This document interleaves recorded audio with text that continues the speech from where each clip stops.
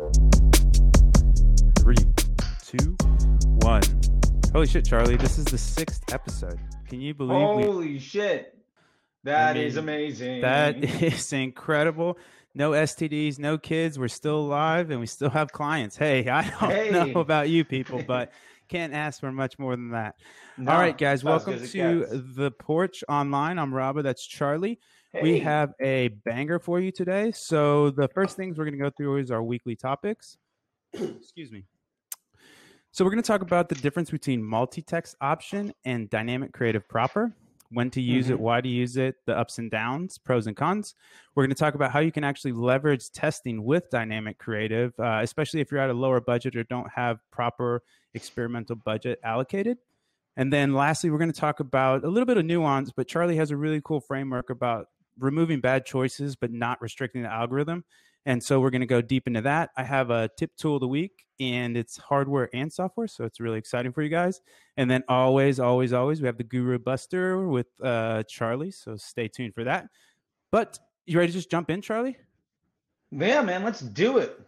Okay, cool. So the first topic is multi-text versus dynamic creative. And what we mean by that is when you create an ad in Facebook, if you're not creating a dynamic ad, so the dynamic creative is set at the ad set level. Once you set that at the ad set level, you are only allowed to have one ad in that ad set. So what we're talking about, Facebook kind of has a meet in the middle option where it's called multi-text option ads. And so what that is you can have different headlines, you can have different texts, and it's within the ad. Awesome part is you can put up to 5 ads or 5 texts, 5 headlines, 5 descriptions, etc., similar to dynamic creative. You don't get the asset allocation, obviously, in terms of the creative unit, but you do in terms of text, headline, description, etc. Awesome thing is you can test different offers with one ad unit. The problem that people are seeing is you actually can't, see any of the breakouts. So if you do find one of these ads super successful, unlike dynamic creative, when you break it out, you actually can't see. It'll just show you the ad. It won't actually break it out like dynamic creative. The other thing that makes it problematic is it can be harder to scale if you believe in kind of scaling with an existing post ID because they don't have one. They'll have a post ID, but it'll be a variation of a dynamic creative. You'll see that with the DCO equals in the URL. And so those are kind of the pros and cons of it. I've seen them work really well, and I actually use them a lot, but I also have I'm cognizant of when I use them, because if I am using that existing post scale architecture, I know that this won't work, or I'm going to have to spin up another ad and pick one of the best ones, and I'm not really going to know what the best text or headline was. Do you use multi-text, Charlie, and dynamic creative, and like how do you leverage it, and what do you see the pros and cons in them? I use a ton of dynamic creative. I actually wrote a whole ebook from it. And you know, maybe we can say like, hey, if you want that ebook and you're watching the show, just retweet this video. Boom. And ask for the ebook, and I'll send it to you for free. Boom. There you go. Boom.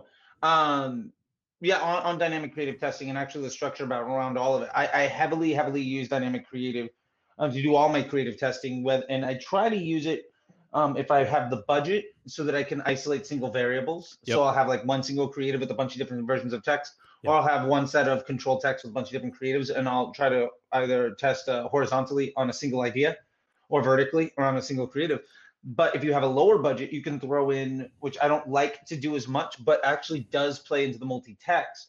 It is that if I've got like a killer creative, but I want to try, say I've got like 4 creatives and 3 or 4 different sets of text, I can run those. And in the dynamic creative, you can go into the reporting and you hit little breakdown button, and then you can do the last option appears there is dynamic creative element, and you can break it down by text or by creative or headline. And if you find that there are multiple winners, right? It's so that like this is my absolute smash creative. It's got 39 sales at like a 2, and everything else is at like 9 sales, 12 sales at like a 1.5 or something. Like that is the one. And then you go to the text side, and out of like 4 of them, you see that like, well, 3 of them are smashing and the other one's like a 0.5. This is an option where instead of normally what we would do is we would take the best elements. If we can't isolate a creative, we would take the best elements, like, all right, that might to take those into static ads or into isolated ads, we would take that one creative that's smashing and build it out with 3 versions, one with each type of text, right? Well, what you can do with the multi-text function is basically take that one creative and load it in with all 3 variants. Now, that means that that creative is effectively cherry picking the best parts of the dynamic creative. However, you're never going to be able to go back and optimize it or understand which one's doing well. So this is a classic play on the idea of, do you want insight or do you want performance? Yeah. The other issue with that is that you can't use that post ID in multiple places. So it also means that you can't do the hack of, I guess it's a hack of taking that post ID and dropping it in multiple parts of the funnel, because your bid is your budget and your estimated action rate. Actually, I was just doing a thing on this yesterday. Your bid is your budget and your estimated action rate. If you put your ad, so this is like how a bid works inside the ecosystem, and it's looking for the low cost conversions and here the high cost conversions. Now, this is the value of your dollar. If you take your ad and have it in prospecting, say this is their standard. If you were to take the exact same post ID, drop it inside of retargeting where estimated action rate goes up, the value of this dollar actually rises. So you're going to clear more conversions because Facebook sees the people more likely to click on that ad. So that's auction management. You can't do auction management with multi-text. So I tend to avoid it. However, if you're in a broad only, prospecting only ecosystem, you don't have a lot of budget and you're trying to maximize the assets that you have, you can do dynamic creative to find the best creative that you have and to do copy testing and just drop the best variants into a single like broad / lookalike stacked prospecting campaign, and you sacrifice auction management and the ability to really control the user flow, but you're going to get the most bang for your buck, although it's ultimately not a scalable solution. If your situation is more along the lines of, I'm running cost caps on low budgets, and I'm basically like, any sale I can get under for $50 is good. Yeah. But I can't afford a $60 conversion. And if I spend $100 today, that's great. If I spend $1,000 today, that's great. But I can't spend more than X. Then this is if you're in that restricted situation, which maybe you only have a certain amount of money, like you're not like unlimited credit card, spend as much as possible for every sale under 50. Right. Then that's a good way of managing it, because you're housing all of your ads inside of one campaign, inside of one ad set, and you're allowing Facebook to make those choices. But ultimately, I think that that's the isolated situation where multi-text makes sense. Yep. Other than that, it's dynamic creative, pull out the best variations, make it its own ad. I build them inside of a DCT winners campaign that's turned off with a $1 budget. Yep, just in case somebody accidentally turns it on, and then take that post ID and drop it into all my control campaigns. Yeah, that's so funny you do that. So a lot to unpack there, but the closest thing, I do the same thing with the creatives, and I even go a step further. I have $1,000 bid cap, and it still spends out. It'll still spend out every now and then. Yeah, I love all of that. To piggyback on that, I absolutely think the dichotomy of insight versus performance is essentially the too long didn't read of all of this. Where for me, I know that this offer at the like abstract level resonates, and I don't really care because it's not that different whether the headline or that headline or this headline resonates, as long as this ad's driving a lot of performance, specifically in my in my prospecting, because it's just I kind of want more broad nets there. Where I very rarely use multi-text is in retargeting, because the offer is so shaped. I know what that user, or I know the offer I'm trying to push that user in. Whereas it's a little more nebulous at prospecting, where I kind of want to have a little more ambiguity in my offer. And that's kind of another thing I would tell you about the dynamic creative is you can really get a lot of performance if you have, for example, a really ambiguous creative.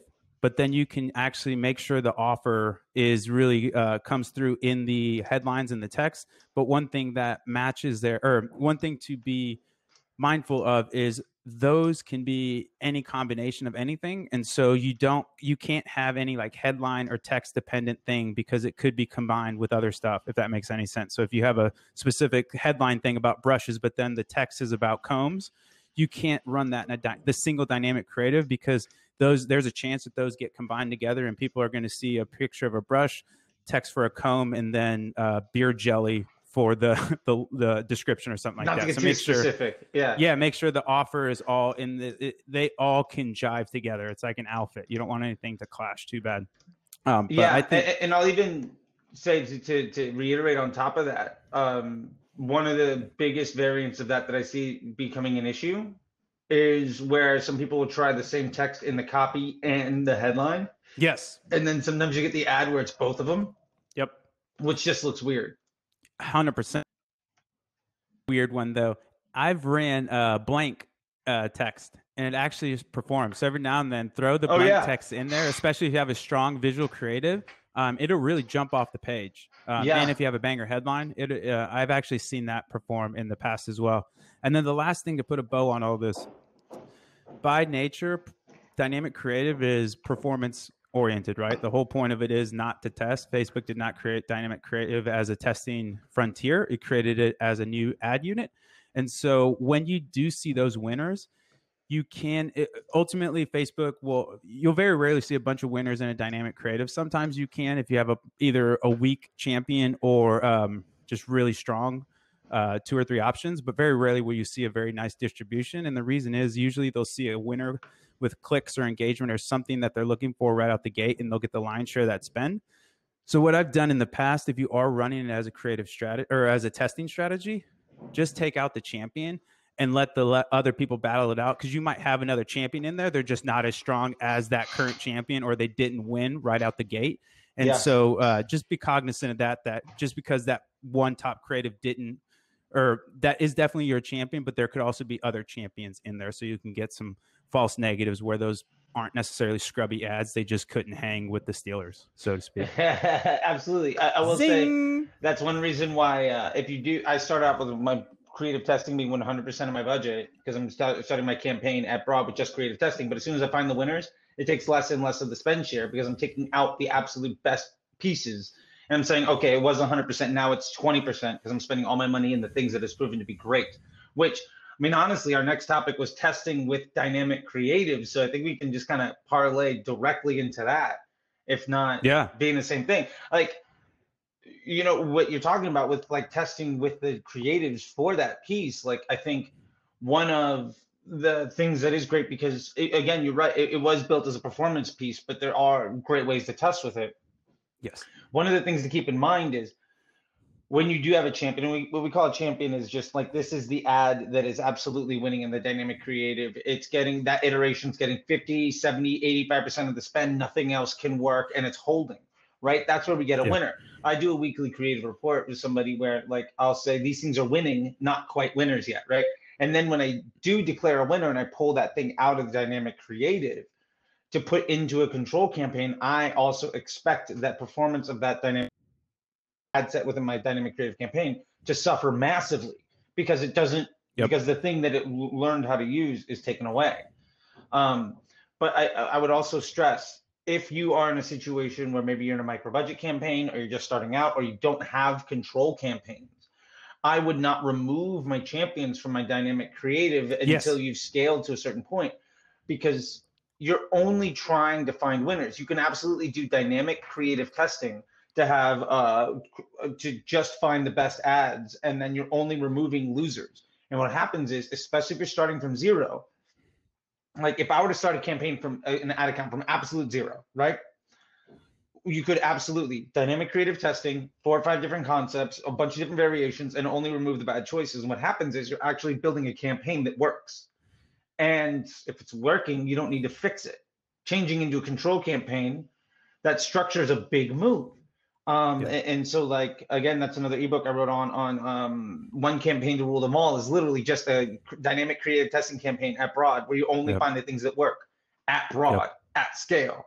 And I've run like 4 or 5 figure daily spends with like 3 campaigns, and it was like dynamic creative testing, DPA retargeting, and then an upsell offer.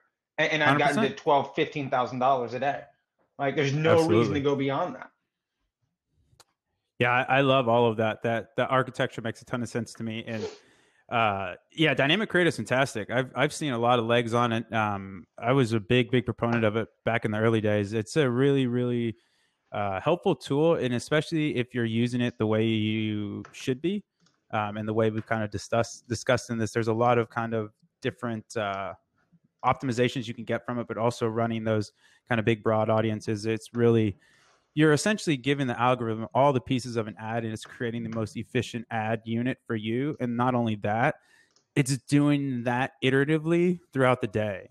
So Yeah, that's which a is big, great. like what other media buyer can do that? There's no media buyer that can do that. Like it's Yeah. just impossible. And so what a media buyer can do, which is da da da da, perfect segue, leading us into kind of Charlie's bifurcation of removing bad choices versus restricting the algorithm. And so you're teed up, Chi.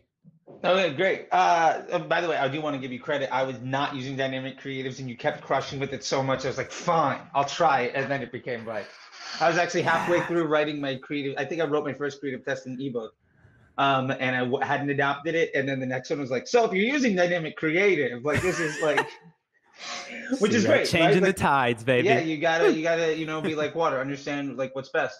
And again, I'll even quote this out. Like, if you want that ebook, retweet this and just say you want that ebook. Like, let's use these to help you all out. Get these ebooks for free. There's no pay gate, no nothing like that. Just help Love us it. get this word out, and we'll help you crush. Right? Like that's what it's all about. So don't restrict, but remove bad choices. So like one of the biggest things that I see inside of Facebook ecosystems all the time is people basically saying like, I want to I want to have a very tightly controlled element of the customer flow, right? And we were just talking about this on Twitter all week long. I guess it was Ads Alchemist that tweeted this thing out, and like there's all these people saying and then somebody else, and then you had Taylor from Common Thread Collective, and we should write down all these people tagging so that like I can mention them in the video, like in the comment section, We'll see if they drop the pick this up. handles Yeah, online. yeah, Yeah. nice, Yeah. nice.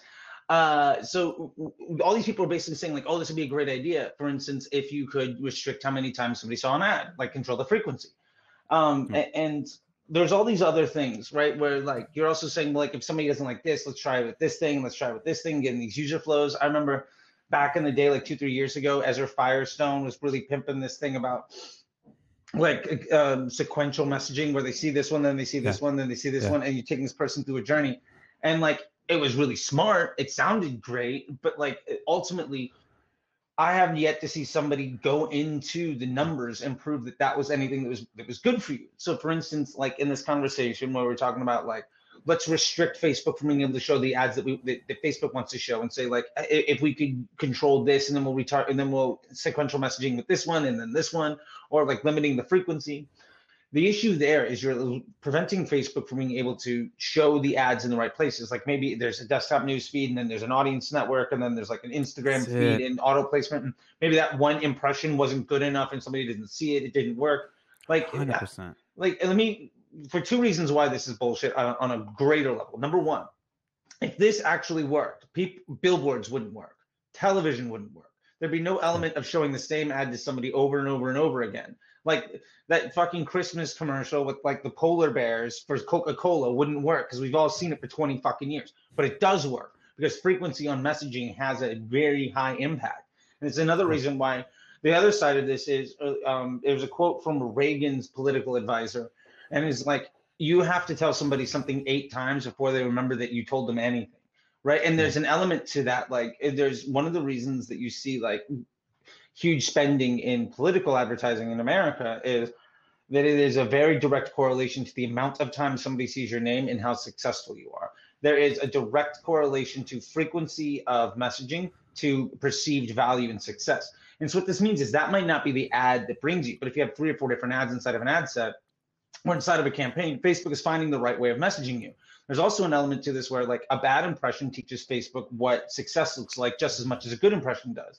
You get lucky all the time, but like, for instance, like I was trying to think of it as like training a slow learning dog. Like if you take your dog out and it pees outside and you give it a treat, that's great.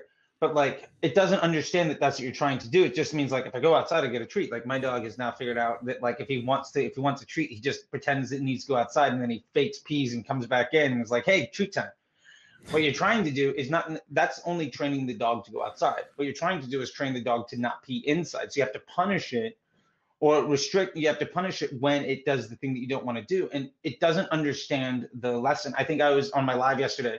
I said, you can tell a kid 1,000 times never to put their hand on the stove. Like every time you're cooking, give them $1 when they don't put their hand on the stove. They're like, great, if I want $1, just don't put my hand on the stove. But if the kid puts their hand on the stove and gets a 3rd-degree burn, they'll never fucking do it again. You need to teach Facebook the same way, right? Where you're restricting with dollars, and it understands in that ecosystem what is valuable and what isn't valuable. And that's how the auction kind of works, which goes back to the live yesterday about the auction and the billion basics and machine learning. That's a whole aside. So my point with this is, instead of trying to control the element of Facebook where you actually, I've yet to see people truly prove out through math. Like for instance, with the restricting daily frequency. If you're going to go in there and show me ad by ad by ad that the frequency of that ad in each ad set is the reason that you're failing, then I'll believe you. But so far, that's not the problem. The problem is so many other things that you aren't looking at, right? Like that's just saying like, it's like, well, you know, like you're jacking something that is by happenstance mildly corollary as a causational impact, and that's very poor decision making. So what I try to do with Facebook is training this dog. You remove bad choices as options. So for instance, when we're talking about the dynamic creative, say you've got 5 pictures in there, 3 sets of copy and 3 sets of headlines. If one of them gets 20-30% of the spend and is coming in at 2 times your target CPA, if you want to optimize that campaign, it's not restrict how people see the ad, it's remove the one variation that isn't as good, right? So for instance, I always talk to people about like, if you're coming in at a target CPA of $20 and you have one ad that's at 30, one's at 25, 20, 15, and 10, and they're all getting even spend. This is a weird situation, but let's just go with it. Now you can either say, if I want to get below 20, that this arrangement doesn't work and I need to do my audience testing, or I need to do landing page testing or offer testing or all this other shit. Or you could remove the ad that costs $30. Now you have a 25, a 20, a 15, and a 10. You're immediately going to average less than 20. Maybe you lose a little bit of efficiency and you go to an 18, but you've improved by 10% overnight by just removing a bad decision. Facebook is going to use your creatives, your ads are doing all of the targeting. Your audiences are where they can play. So if you want to improve your situation and scale your efficiency, just remove things that don't work, and it can only make better decisions. It's a pretty simple set of choices, right? Like if you want it to be smarter, if you want it to make better choices, just don't give it the option to fail and use data to restrict or to remove those bad choices. And the last thing I'll say on it, because this is sort of a roundabout thing, is the Facebook ecosystem is the single greatest invention by mankind to create intent to buy anything, right? I mean, short 100%. Of like the person invented, sex work. Like it is the thing that is going to do the best job at creating intent. 100%. For you to believe in that, but then say that you're smarter than it is hypocritical, and you have to lean into one way or the other. And I'll tell you, the people that try to hack the system are the ones failing, and the ones that saying Facebook doesn't work, the ones that are working 10, 12 hours a day. The people that lean into it are the ones like me who are going to do the exact same job or better at like 45 minutes a day, an hour a day, because you're letting the machine do all the work. So it's machine learning, it's an AI, there's an algorithm. You can lean into it to save yourself work, because at the end of the day, if the performance is the exact same, but you're working 10 hours a day and I'm working 45 minutes a day, 45 minutes a day leaves me another 9 hours to work on the other aspects of my business 100%, or to enjoy my life. And that's so much more important. I love all that, and I couldn't be a more evangelist for it. I guess the too long didn't read to kind of give you guys, if you need a little clearer perspective. So what we mean by remove and what we mean by kind of constrain. So I had a client that was doing meditation stuff around the sleep cycle or around sleeping stuff. And I made this beautiful curve. I had actually mapped out like the conversions were happening from X time to Y time. And it was this perfect bell-shaped distribution. And I was going to do this kind of time bracketing stuff.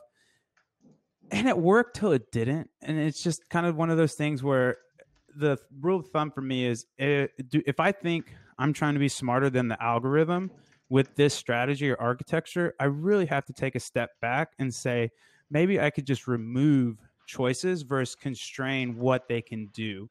And so I 100% with Charlie on this. And the other thing too, and Charlie actually pushed back on the pre-call, and he brought me around to this. A few moments don't go later. in and kill, if they're totally abysmal, definitely kill them, but don't kill everybody, because that's essentially going back to our store manager being the ad set, stores the campaign, store managers the ad set, ads are salespeople.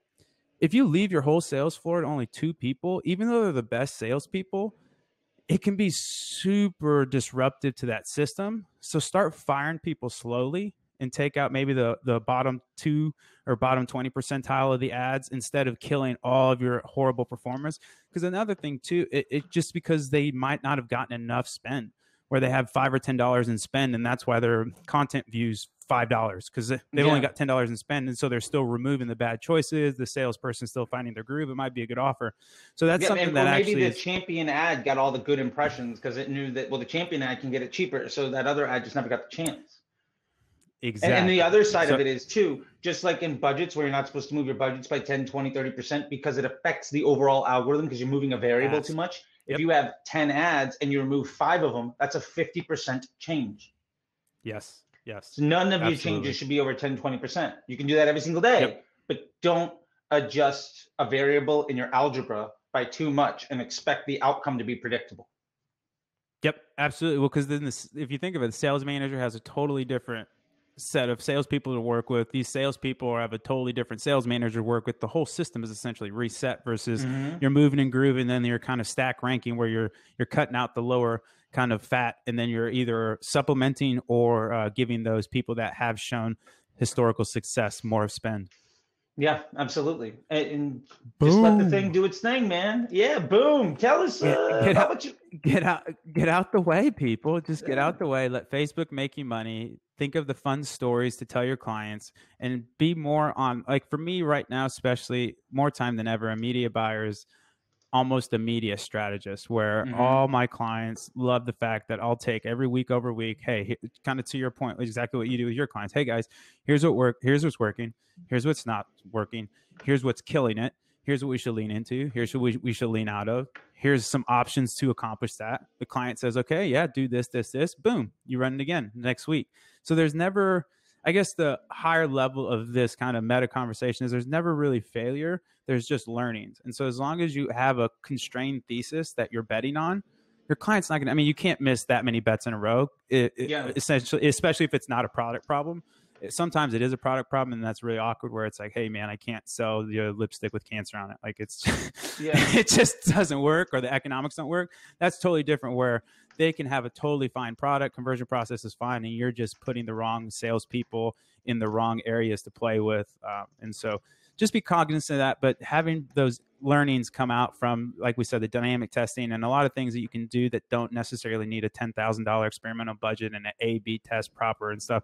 You can get and this is actually to wrap up, you can be qualitatively right and lean in, and that's fine. But when you start to get quantitative, that's why I push back on that frequency thing is like, okay, for giggles, let's just say you're right. And frequency has a big impact on my performance. How are you going to quantify what your frequency cap is? Are you going to test it? Do you have data to find this out? Like in what realm? So even if you want to do the thing, how are you going to quantify? Like I could tell you what I want my bid caps to be. I can tell you what I want my cost caps to be. I have historical data to drain in on this stuff. I can tell you where my CPM targets. I have this stuff. Yeah. But how the fuck are you going to tell me you can correlate a frequency cap with performance? Like, I'm not saying you're wrong. I'm just saying, man, that sounds like a really complicated equation versus, hey, let me run some DCT, grab some ones behind that, make some champion ads behind that, and ship those into a highly performing audience. Yeah. Like, it just doesn't make sense to me. Yeah. And the last thing on that I'll go to is a two-parter. Number one, you can't do it, so don't even worry about it. Like, it's not something you can actually take action on. And if you can't take action on it, then it's a waste of your fucking time. And number two, first impression ratio. Yeah, right. Like, what the fuck does that? Yeah, I mean, I know, but they don't. We're moving. Yeah. Sorry, David. I'm gonna light you up every time you say that shit. It's bullshit. And people trust you, and that's irresponsible of you to talk about some bullshit that people can't trust. And there's a reason why you were struggling, and I'm sitting here just laughing at you, trying to help, regardless of whether or not you're gonna take it. Number two, the other side of it that is important is, you can't take action on it. And then the other side is that is the marginal difference in a performance change is so small. If that improves your ecosystem by like a 2% change, that's great. But in the amount of effort you can get that 2% change, you could make a 5 or 10% change by doing bigger ideas. The Death by 1,000 paper cuts. The biggest lesson, one of the biggest lessons that I've learned from working with people that, you know, spend, I mean, I have spent over $100 million, but the people that got there before me, was to only try to solve really big problems, because Yes. working in the minutia doesn't fucking matter. Not even if you solve it. It doesn't even move the needle. It doesn't matter. Move mountains, and that's how you create big success. If you're gonna find the tweak on this one ad that ultimately spends $30 a day, does that fucking matter? $200 a day, does that fucking matter? No. It's how do I get from 200 a day to 1,000 a day, or how do I get my CPA from 50 down to 30? Those are the things that are actually going to create a big difference inside of your ecosystem. So exactly. Don't worry about the small shit. Like, you can't sweat the small stuff. There's literally hundreds of books and like stupid T-shirts available on Etsy and Poshmark that say that exact thing.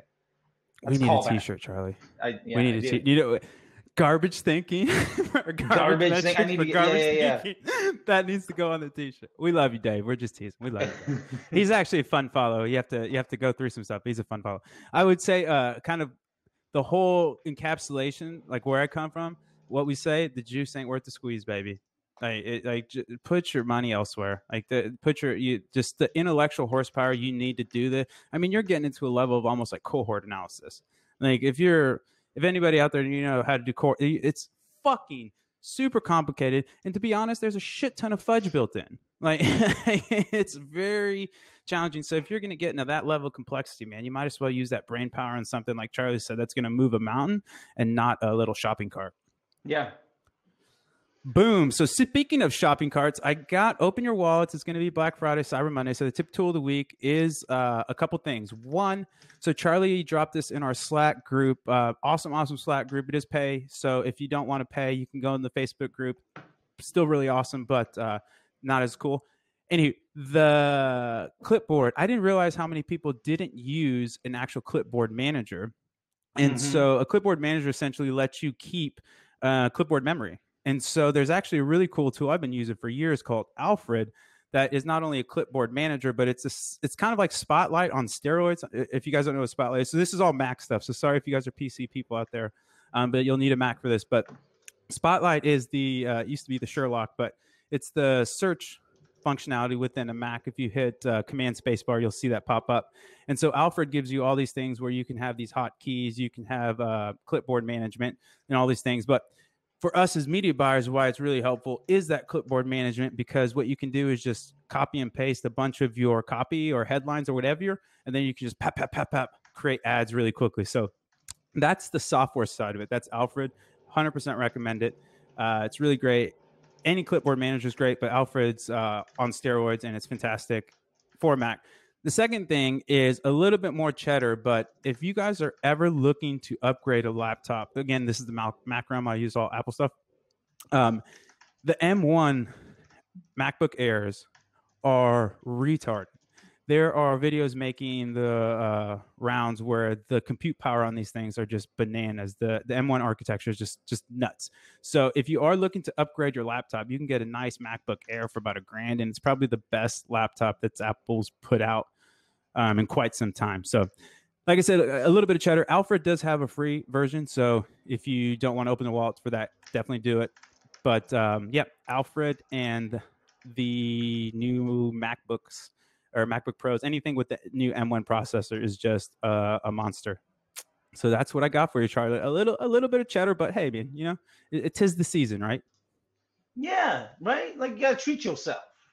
Exactly. Why are you making all these other people money and you're not living your life? Come on, right? People. Come on. Feed the dream.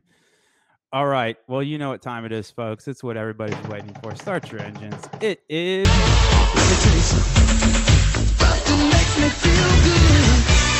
The Guru Buster piece of the week is a thing that I like to call, or is a thing that people have mentioned, is called delayed attribution. And I saw this thing from Common Thread Collective, and they have some new champion media buyer she seems really smart. And they had this great live video. It was about 2.5, 3 minutes, where she was explaining why delayed attribution in November was that it was so strong and it was great and you should spend into it. And that was like really a great thing of success. And you should absolutely, lean into it. And I said, well, yes, it's bigger. Does that mean that you should spend into it? I don't know. Like, it's the correlation is incorrect. So let me talk about what delayed attribution is. Number one, And the Okay. delayed attribution basically says if I spend money today, I might get a sale on it a week from now or 2 weeks from now. And so then I should allow Facebook to get the 28-day click, 1-day view attribution credit. And because I'm going to see this big lift, I should spend into it now. 80-90% of businesses don't really have that delayed attribution. It works in the same way. So let me explain how this works. So the reason that delayed attribution generally works is because you get a click to your site, you're generating interest. So if I click to the site and then like I go there and then I maybe do a search, a little bit later, or maybe I like bookmark it, Yeah. and then I like sign up for an email and I get something, or maybe I get an SMS, and that's what converts me. If the credit is also going to go to the last Facebook click, even if that was 27 days ago. So then you're basically saying that delayed attribution, yes, it does lift inside of Black Friday, Cyber Monday, and then the gift giving time because people are more interested in buying. However, that's also a time when you're laying into a lot of other efforts, right? Your branded search is going way the fuck up. Your email things are going way the fuck up. Your SMS is going way up. Your YouTube, there's a million other channels who are really leaning into making a sale. So yes, the delayed attribution sees a huge lift because all of your marketing efforts have a huge lift. If you were to ramp up your marketing efforts and just keep them there, well, your delayed attribution is just going to establish a new plateau. Delayed attribution is directly correlated to other marketing efforts. Very, very, very few people actually click on an ad, bookmark the page, come back in 3 weeks and buy without anything else. Now, there are some people that will do that, and a lot of people will do that, and what they'll do, the folks that do that, do that, is that they keep like an alert for themselves, just like a price thing, or they're going to wait for something to come in. But very rarely does somebody say, yes, I'm interested, I'm going to save this thing, I'm going to buy it weeks later. That is an exceptionally small percentage of the marketing pool.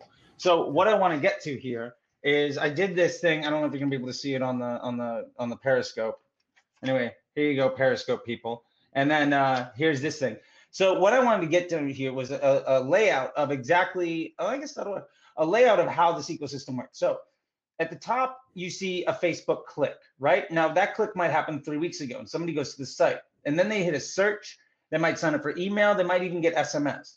Now, ultimately, you've created one sale, but inside of your reporting dashboard, you have 3 to 4 channels that are saying, hey, I drove a sale. So your reporting dashboard is saying, we drove 4 sales. However, your Shopify says, I only see 1 sale. So my point with this is the delayed attribution works if you're willing to give Facebook credit for every single channel. You're basically saying my email doesn't drive any revenue.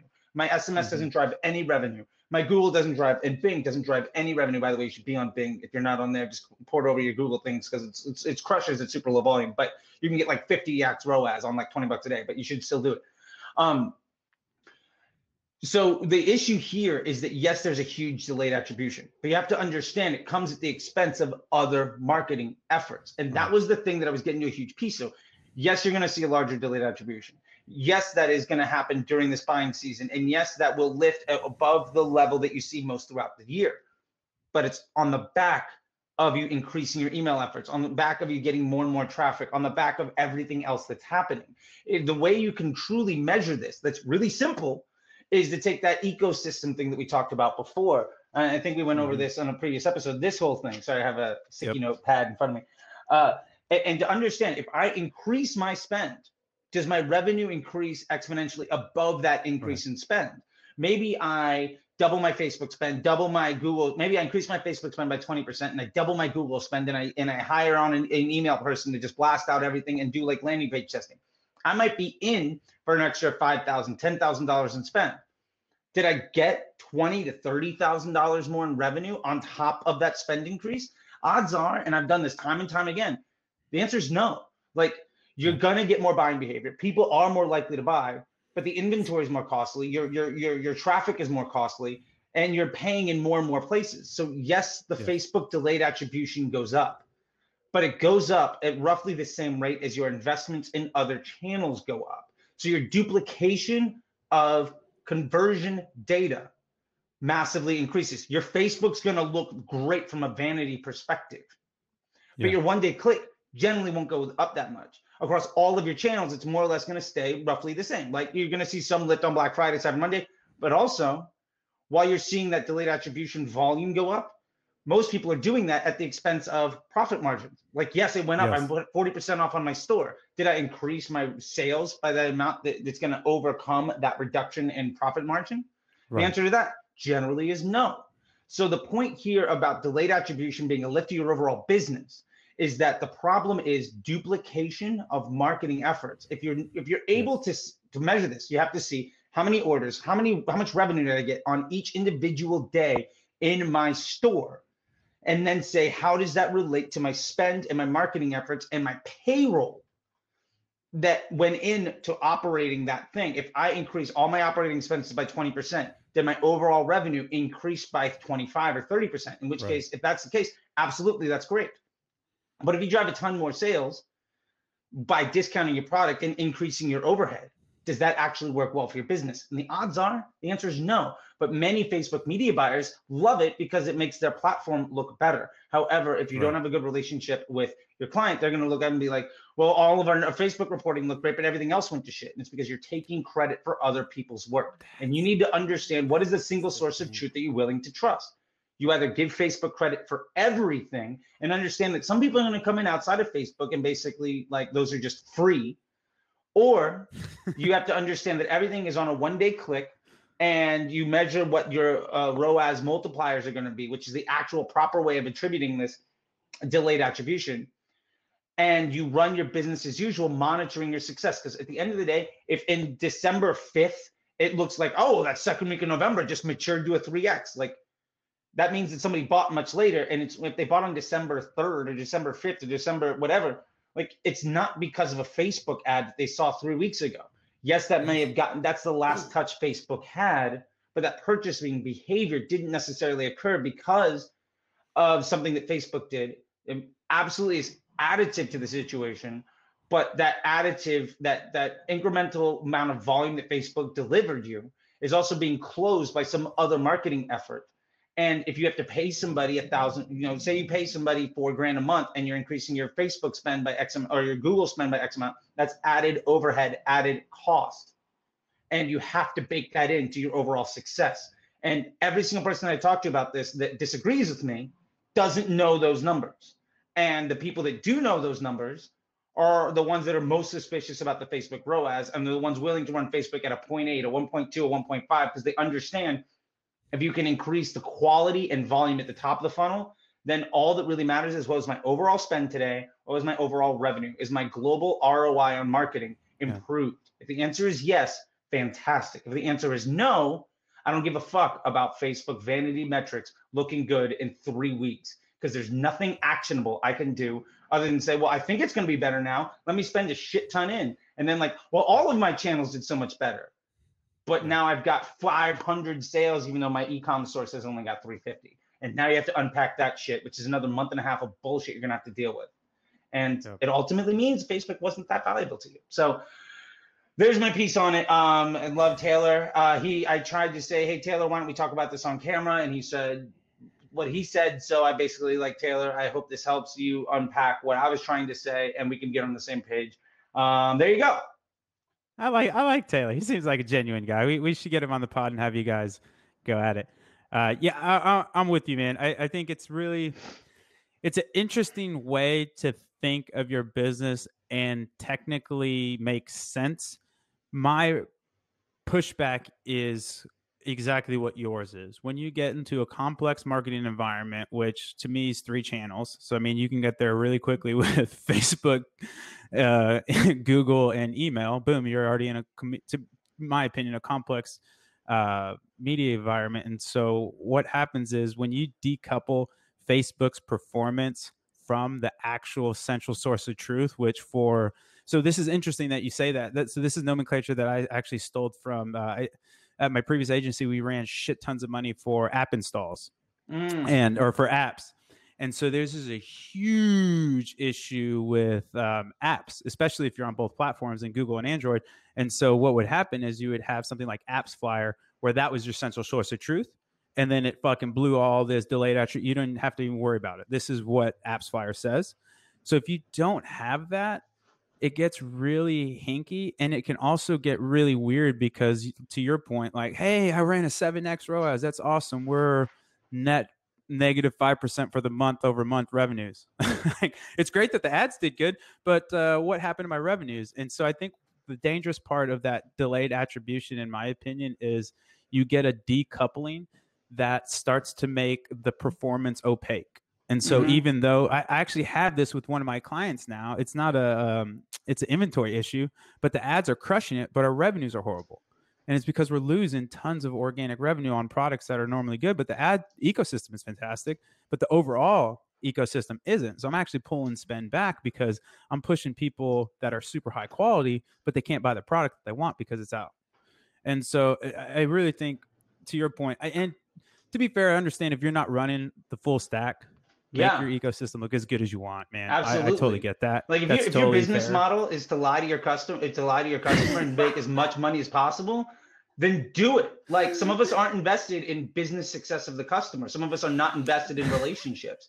Like I want to look as good as possible. I'm a short con. Like if that's your business model, if you're a short view ad agency, then 100% lie as much as possible. Do something reporting that isn't a one-day click.